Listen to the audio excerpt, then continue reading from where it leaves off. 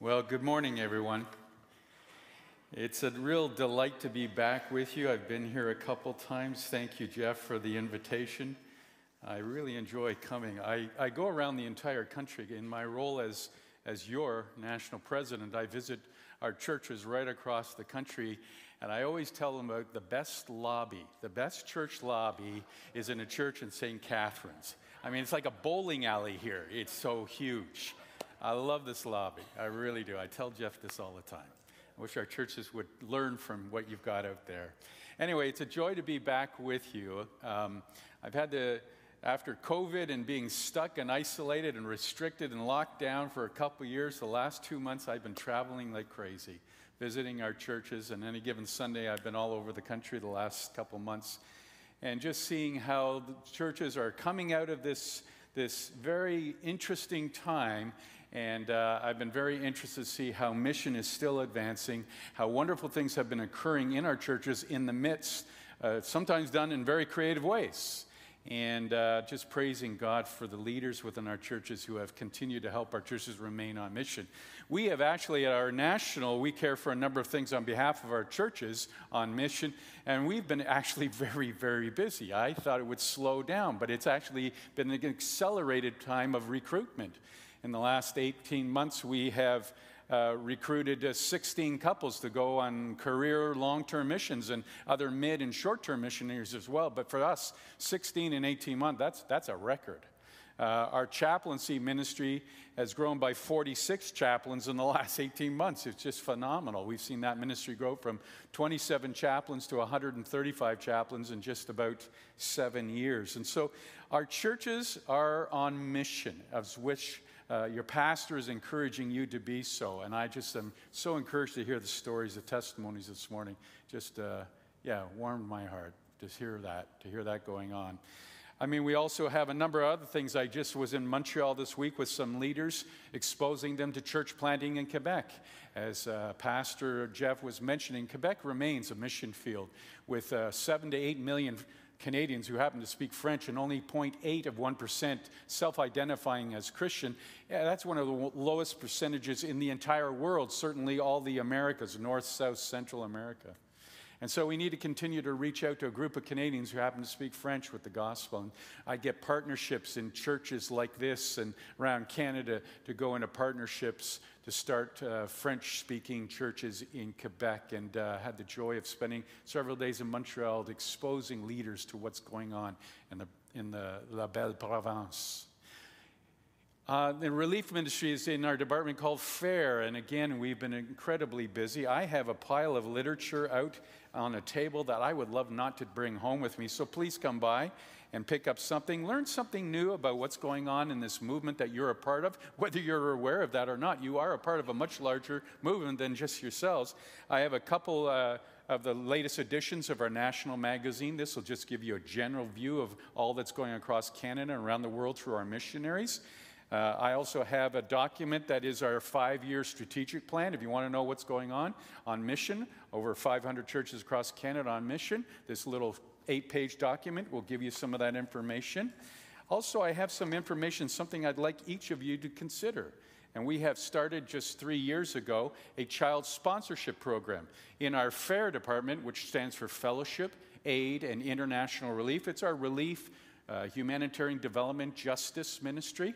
We've seen that ministry grow in the last 5 exponentially. Our churches are wanting to get more and more involved in relief work and justice issues. And so we've been coming alongside our churches to make that happen.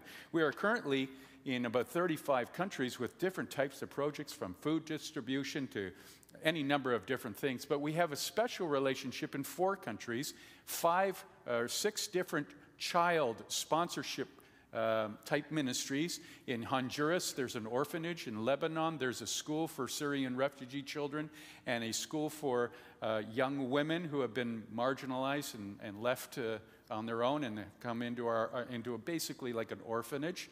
In Sri Lanka, we have 2 different compounds where our schools and also development projects for adults to learn vocational skills. And our newest one is actually in Dominican Republic with 75 Haitian orphans.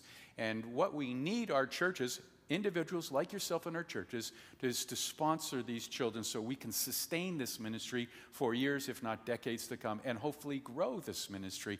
And that's an opportunity, just like you do a World Vision or with Compassion. Some of you are familiar with that. It's $35 a month, and you can pick a child in one of these 4 countries and be involved in your fellowship child sponsorship program. I just was in Honduras about a month ago visiting our orphanage there. My wife and I sponsor a little boy there. And just seeing a ministry that needs to grow, really needs to grow. And we're trying to raise some funds right now to build another facility because there are so many sad stories, marginalized kids in Honduras that need a home and to find Jesus. But I'd love you to pick up that little brochure and learn more about the child sponsorship program. I'd deeply appreciate if you'll go by the table and pick that up. Anyway, that's enough of the promotion. I've come to really come and share about God's word. So let's just prepare our hearts. Will you just pray with me, Father? Father, we're just so grateful for your word. I just pray your word will speak to your children this morning, whether in this room or online. I just pray, Father, your word will just zero in, and that, Father, we will learn something that's very specific to ourselves, that's very much needed, and that, Father, you will be in the end glorified, but Lord, we will be just encouraged and challenged, and Father, that we will apply what we hear from your still small voice. We pray this all in Christ's name. Amen. So our message this morning is called God is for us. That's a quote from Romans chapter 8, verse 31. This morning I want to speak to us about a doctrine that is generally not really referred to very often. And it's the doctrine or the teaching. A doctrine is basically a body of biblical teaching found throughout the scriptures, and then we bring it together and we call it a doctrine. It's a doctrine of providence.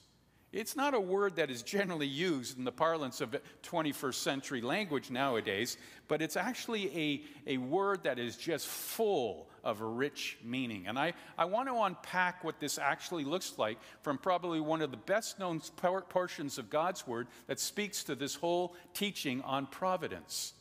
The actual word providence is really the hope that we receive knowing that the Lord is directing our lives, that he is directing and preserving our lives with his divine care and his unbelievable wisdom. We have a providential Father who is an all-wise Father who comes alongside and brings good things to us. This knowledge is especially helpful for us as believers, especially when we're in times of difficulty, times of distress, times of disappointment, when we know we're under the watchful care of an all-caring, wise Father. That helps, especially in those times that are very difficult. The Bible's message in this passage is simply this: God is for us, in verse 31 of Romans chapter 8. But I want to read the passage this morning before we get into the body of what we're looking at. And I'm going to be unpacking this passage verse by verse this morning. So we're in Romans chapter 8, starting at verse 24. Now that we are saved, we eagerly look forward to this freedom. Isn't that great? Freedom in salvation. For if you already have something, you don't need to hope for it. But if you look forward to something we don't have yet, we must wait patiently and confidently. And the Holy Spirit helps us in our distress, for we don't even know what we should pray for now, nor how we should pray. But the Holy Spirit prays for us with groanings that cannot be expressed in words. And the Father, who knows all hearts, knows what the Spirit is saying, for the Spirit pleads for us believers in harmony with God's own will. And we know that God causes everything to work together for the good of those who love God and are called according to his purpose for them. For God knew his people in advance, and he chose them to become like his Son, so that his Son would be the firstborn with many brothers and sisters. And having chosen them, he called them to come to him, and he gave them right standing with himself. And he promised him his glory. What can we say about such wonderful things as these? If God is for us, who could ever be against us? Since God did not spare even his own Son, but gave him up for all of us. Won't God, who gave us Christ, also give us everything? What a great passage of Scripture. It's an encouragement. It's a great passage. The early church summarized, if I can get you to slip just 2 slides forward. Yeah, right there. The early church summarized God's relationship with his children in a simple Latin phrase. Back in the day when Latin was the language of choice in religious circles. And the Latin phrase was this: Deus pro nobis. Deus pro nobis, which means God is for us. And that would be a common phrase that I would greet Jeff with in the morning. Deus pro nobis. That's how we would greet one another. God is for us. It was an acknowledgement that God is everywhere. That God is caring for us. His wisdom is available. It's a simple phrase that really speaks to this doctrine of providence. Providence ensures, it really promises us that God is for us all the time. The Apostle Paul asks in Romans 8 and verse 31, "What then shall we say to these things? If God is for us, who can be against us?"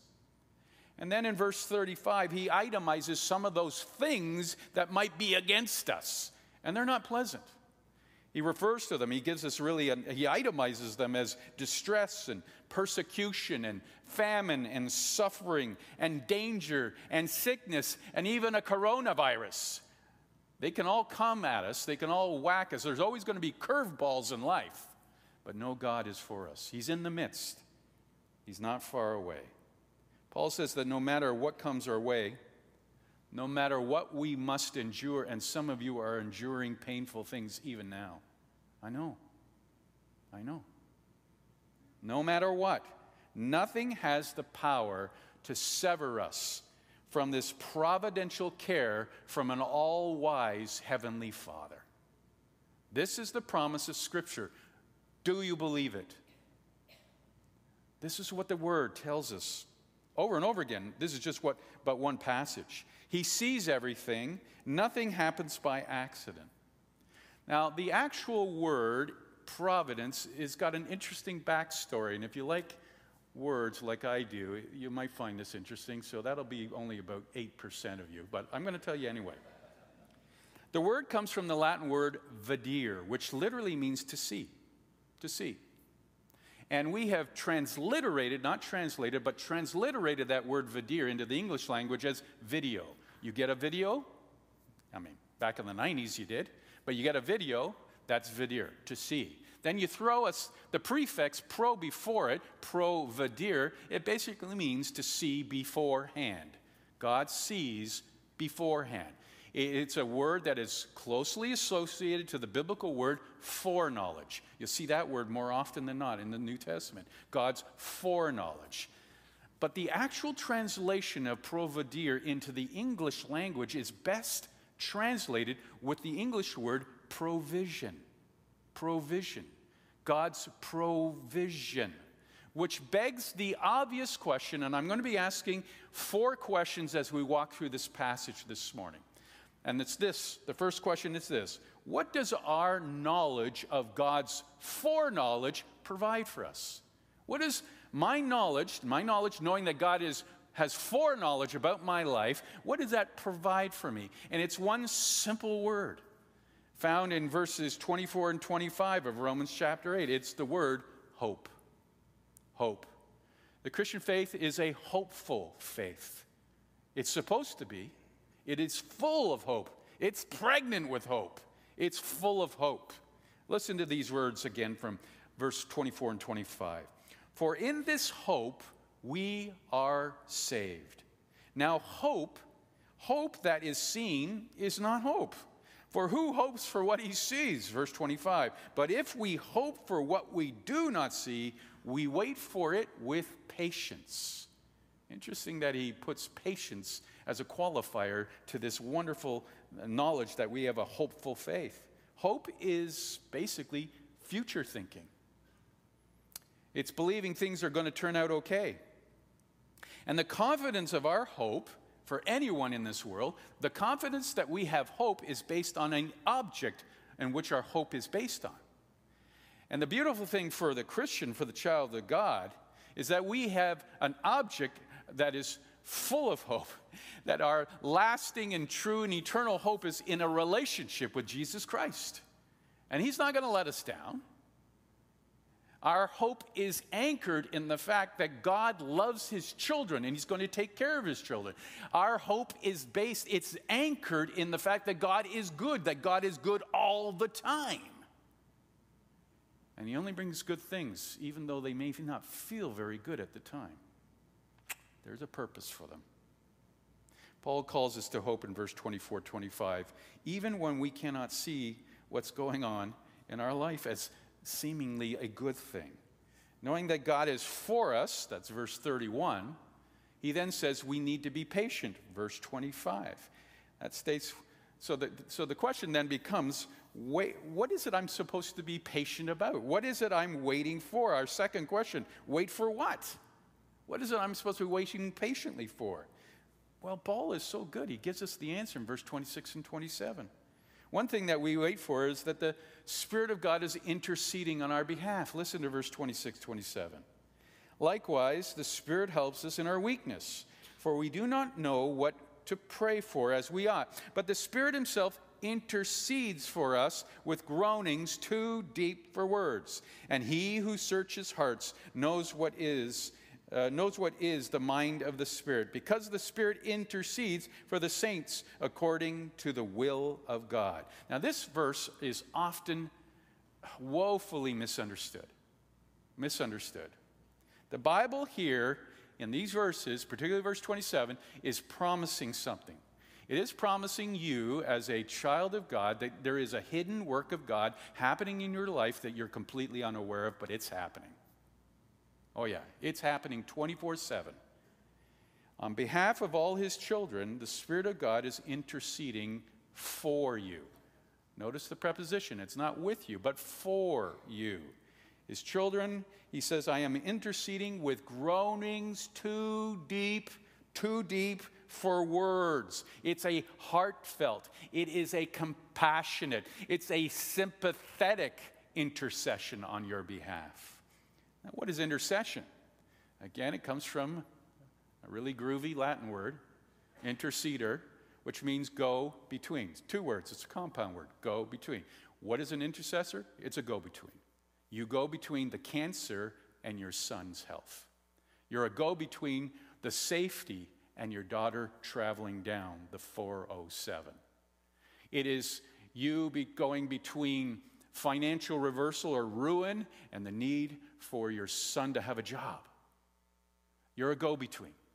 That's what a go-between is. That's what an intercessor is. It's a person who is a go-between between a thrice holy God and an individual in desperate need. You're the go-between. And my goodness, we need intercessors in our churches. Intercessors.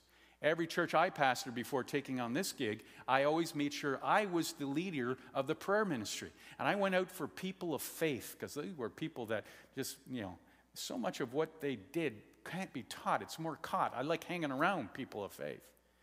And they would lead our prayer ministry because I knew we're leading into principalities. This is not flesh and blood stuff. This is spiritual. We need intercessors. But beloved, you need to know this. You have the Spirit of God interceding on you. Yeah. He's interceding on your behalf. Hannah, he's interceding on your behalf every day of the week. And you don't know about it. I mean, you know it. But that should give us great courage in times of tremendous difficulty. We have the Spirit of God on our behalf praying for us, not with us, but for us.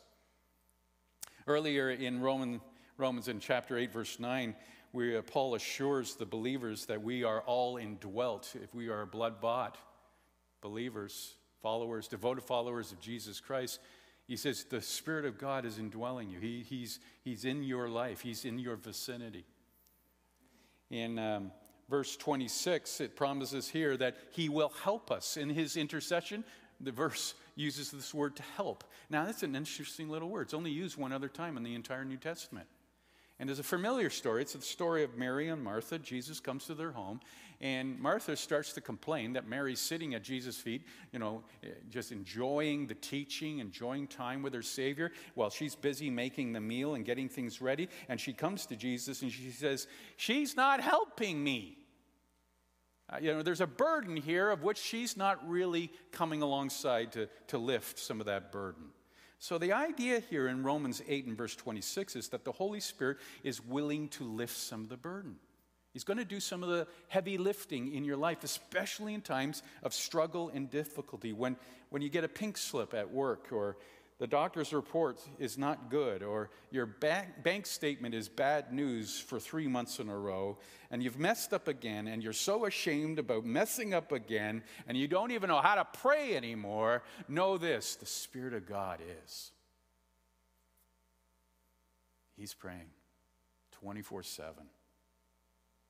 He's praying on your behalf.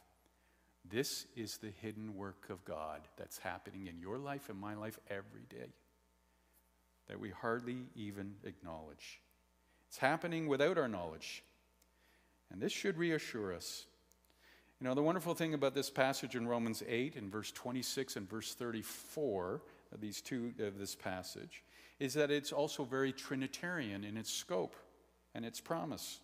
Verse 26, the intercession that is happening is within the believer, with the Holy Spirit praying.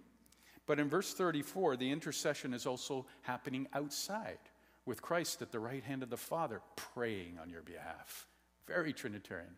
We're getting all kinds of praying happening in our lives from the Godhead. This should be a reassurance and encouragement, especially in times of distress. In times of particular difficulty, uncertainty, remind yourself, there's a go-between going on. There's intercession going on, interceding on your behalf. And Paul indicates that this should make us more peaceful. That should be the byproduct of that, the outcome, more peaceful, more encouragement. As we remain, he says at the end of verse 25, patient in the times of difficulty. God is taking you through this for a reason, as difficult as it may be. Which leads us to our third question. Our third question is this: do we know what the Holy Spirit is actually praying? Great, he's praying. But what's he praying about? Can we get a glimpse of what that might be? Well, Paul gives us a glimpse. It's found in verse 27. The Spirit intercedes for the saints according to the will of God. And so Paul intimates to us that much of what the Spirit of God is praying when he's interceding is that we will come to understand, come to full understanding of what the will of God is in the midst of the difficulty, in the midst of uncertainty, to know this is the will of God for my life and to come to terms with that. In these times of uncertainty and difficulty, we especially struggle to understand God. I remember an occasion where it was a book that helped me get through a really difficult time, to understand this very concept. It was Philip Yancey's book, Disappointment with God. I was disappointed with him because I didn't fully understand providence, this whole teaching about providence. The Holy Spirit is praying on our behalf, and that's a wonderful thing to know. Now, this can happen, the difficulty of knowing that God has got a good thing happening here in the midst of my cancer treatment. I mean, I even struggle to say that out verbally. I struggle with it. But it's those who do struggle with it, you're in good company. You're in good company. A couple Old Testament characters are perfect examples of people who struggled with this knowledge of God's all-wise, caring, providence. Listen to the testimony of one very well-known Old Testament character, and guess who this might be. It's astounding what he said. And he's referring to God, God has torn me in his wrath and hated me. This is a believer. God has torn me in my wrath and hated me. He has gnashed his teeth to me. My adversary sharpens his eyes against me. Who's that? That's Job. Well done. Job 16, verse 9. You see, in the early days of Job's incredible suffering, he would experience this, basically a whirlwind of grief and suffering and loss. Incredible. A holocaust of loss and hurting. And looking at that, it would make perfect sense to an individual who doesn't, fully understand the providence of God. It'd be perfectly reasonable to come to that conclusion, that God hates me. I'm cursed. If you don't understand God's providence, it seems reasonable to move as a believer into that. And that's why, as a pastor I pastored for just over 25 years, and there would be people so full of bitterness and hurt, and they love Jesus. But this providence has been a real difficult concept to fathom and to agree with. Here's another example. Genesis 42 and verse 16 we read, "And Jacob, their father, said to them, 'You have bereaved me of my children. Joseph is no more,'" he's presumed dead. "Simeon is no more," he's presumed held by Pharaoh in Egypt. "And now you would take Benjamin," that's his youngest son, believing he's going to be traded in so Simeon will be saved. "All this has come against me." Now, everything Jacob believes to be true and he comments on is not. None of it's true. Joseph is not dead. Simeon is not a prisoner. And Benjamin will not be exchanged for the safe return of Simeon. Jacob doesn't understand the true nature of his circumstances. And we can live in life, and that can happen. We can jump to conclusions in the midst of suffering, jump to conclusions in the midst of disappointment, jump to conclusions in the midst of uncertainty, and start to believe things that are absolutely not true. That God has something remarkable happening in our lives. We're just not privy to it quite yet. Imagine this Sunday afternoon, you finally get your Sunday nap. I don't know if you still do that. Boy, I used to say at the end of every church service, I'd say, well, not every, but a lot of them, I'd say, goodbye, do something spiritual this afternoon, have a nap. If you had a busy week, you're exhausted, you got the kids, and so you go downstairs to the basement to get on that sofa and you have a great nap. And not long after, the slamming of the kitchen pantry door and the stomping on the floor and the clattering of dishes and glasses and the giggling of the kids are upstairs, and you're getting more and more frustrated because you want your nap. You deserve your nap. They should realize you need a nap. And finally, you get so frustrated, so exacerbated that you start stomping up those basement stairs, and you're going to give a piece of your mind. Now, you haven't got much left, but you're going to give a piece of your mind to those 3 kids of yours. And you come into the kitchen and you look at them, and right away you're stopped in and you got your 3 kids all beautifully dressed up. And they've made a nice, beautiful lunch with all the dishes done. And there's a big, lovely card that says, "Happy Father's Day." And a lovely cake that they made with their own hands saying, "We love you, Daddy." And you are stopped, and in a flash, in a single moment, your understanding of the events you thought are flipped on their head. This happens in life all the time. It happens all the time. And what I would say is we have to stop harboring basement-type thinking. We got to start thinking with upper room-type thinking and recognizing God has a special plan. He's providentially a caring God who loves me. He's good all the time. He's someone who loves his children and only has our best interests. That's upper room thinking. You've got to move from the basement to upper room to see what's really going on in my life. Well, back in Romans chapter 8, Paul tells us that the Spirit of God is praying for us, verse 26. We're told that the Spirit of God, the Holy Spirit, is praying that we might know the will of God, verse 27. And if we live a life that is tuned in with upper floor thinking, we're going to recognize that even in uncertain times, verse 28, all things work together for good for those who are called according to his purpose. Everything in my life has purpose. That's what the verse is saying. all things, not big things, not just the big things, not just the most important things. The verse says in verse 28, all things have purpose, which leads to our last question, question 4. What ultimate purpose do all these things, that's what verse 28 says, all these that the Spirit of God is praying for, what do all these things have purpose? How do they have purpose in my life? Well, let's read verse 29 because Paul gives us the answer. That we might be conformed to the image of his Son. For those whom he foreknew, he also predestined to be conformed to the image of his Son, in order that he might be the firstborn among many brothers. So Romans 8:35 goes on to assure us that in the midst of difficulties and distress and famine and persecution and dangers and financial reversals and cancer, all have purpose. And I know that's hard to take sometimes. I get it. I'm pointing 3 fingers at myself. They all have purpose, but we don't always know why. Or we choose to refuse to live like we can find out. And because of that, our response is inevitably similar to Job's. It makes reasonable sense that God has left me in this miserable state.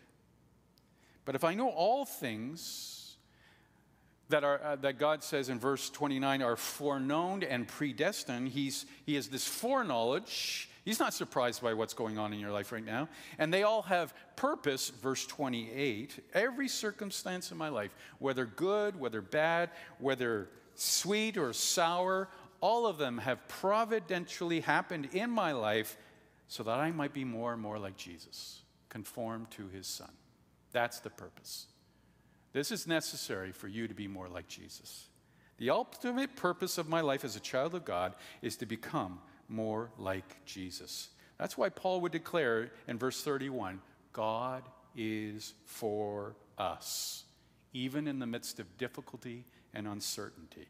God is conforming and transforming and molding us on the mountaintops as well as the valleys to be more and more like his Son. And the final confirmation of God's providential care is found in the cross.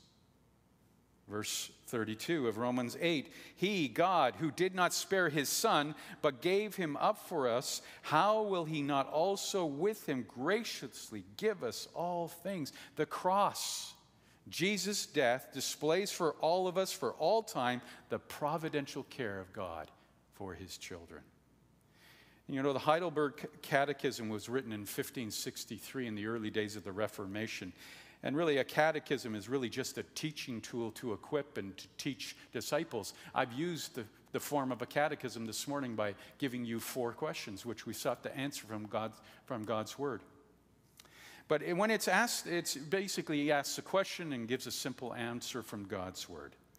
When the Heidelberg Catechism asks the believer this, what do you understand by the providence of God? I love the beautiful reflection that it actually gives us an answer. Listen. Providence is the almighty and ever-present power of God by which he upholds, as with his hands, heaven and earth and all creatures, and so rules them, leaf and blade, rain and drought, fruitful and lean years, food and drink, health and sickness, prosperity and poverty, all things, in fact, come to us by the chance, not by chance, sorry, come to us not by chance, but by his heavenly hand. Paul was teaching this whole providence, this doctrine of providence to a group of believers, the initial believers in Rome, because they were people who were going through a horrible time where they were struggling to believe God's goodness and care was really true. In July of 64 AD, in fact, July 19th, 64 AD, a fire broke out in Rome, and it burnt down 10 of the 14 major districts of Rome. So, 10 of 14 districts, that's most of Rome was burned down over a 6-day, just torrential raging fire. And the rumors quickly spread that it was Emperor Nero who had lit this fire because he had always wanted to re-envision the city in his own, architectural glory. The reality is it was probably lit by a lamp in a warehouse and then started this huge conflagration. Nero stamped out these rumors, though, because he looked for a scapegoat. And in 2 of these remaining 4 districts that were not really hit by the fire, but 2 of those 4 districts were populated significantly by this new group called Christians. And so he blamed the Christians. And the Roman historian Tacitus writes, Nero fastened the guilt and inflicted the most exquisite torture on a class hated for their abominations, called Christians by the populace. Arrest warrants went out, leaders were imprisoned, many were tortured, and many were executed in the most ridiculous, grotesque ways possible. In the midst of that, Paul needed to talk to them about providence.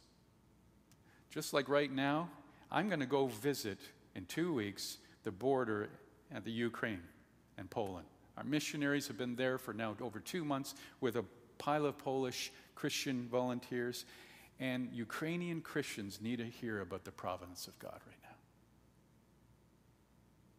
Terribly difficult time as believers. Apostle Paul teaches the providence of God here in Romans chapter 8 because people really need to hear about this. He was reminding the faithful that God is doing a hidden work of God even in the midst of your pain. In times of uncertainty and difficulty, you're experiencing this for a purpose. And so the message this morning is ask 4 questions. And I sought to give you some reasoned answers from God's word, from this passage. Question 1, what does our knowledge of God's knowledge, or God's foreknowledge provide? And the scripture says it's hope. Hope in the midst of the uncertainty. Question 2, it says in verse 25 that we are to wait with patience. What are we waiting for? What are we having to be patient about? Well, the answer is we wait patiently in times of difficulty for his help. Help, verse 26.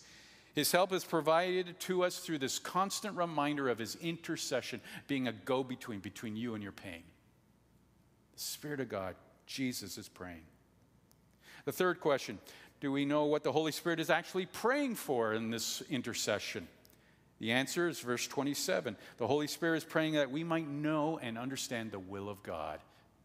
That we not respond like Job did, not respond like Jacob did, but we will respond in a way in which we understand God's a good God who loves his children.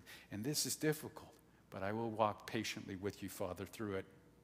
And what ultimate purpose? Why would I want to walk patiently in these midst of difficulties?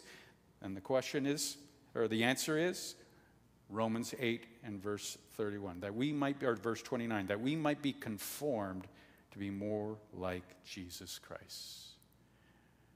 And so, brothers, sisters, if you're not going through a difficult time now, you will.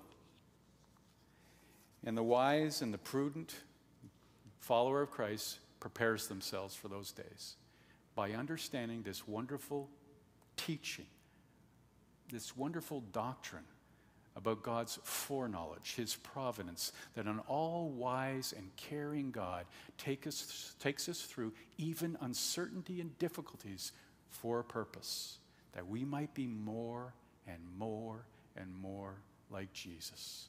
It's wonderful being on the mountaintops, but often we learn more in the valley. Father, I just want to thank you for your word. And my prayer, Father, is that this word comes as both an encouragement, because there are people who are hurting here this morning, but also as a challenge. That, Father, we would take to heart your word and believe it to be your word. And then by faith, exercising faith, we step up and trust that, Father, you have the best intent for each of your children. That even the difficulties that happen, have happened, will happen, Father, these are within the agenda you have for us. And so, Father, I pray that we would learn from them and that out of it we might become more and more like Jesus. For we want to pray these things in Christ's name. Amen. God bless you all. We'll see you out at the literature table. Steve, thank you very much for the reminder of God's providence. Steve will be here or out at the table afterwards, and please introduce yourself to him. I know he'd appreciate meeting you.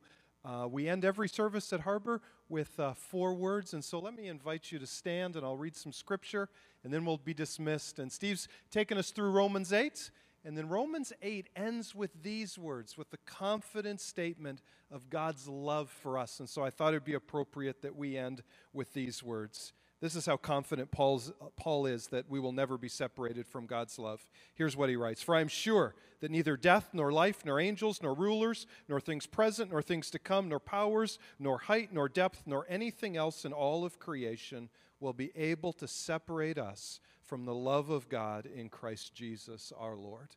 And with that confidence we go. Harbor, we are sent.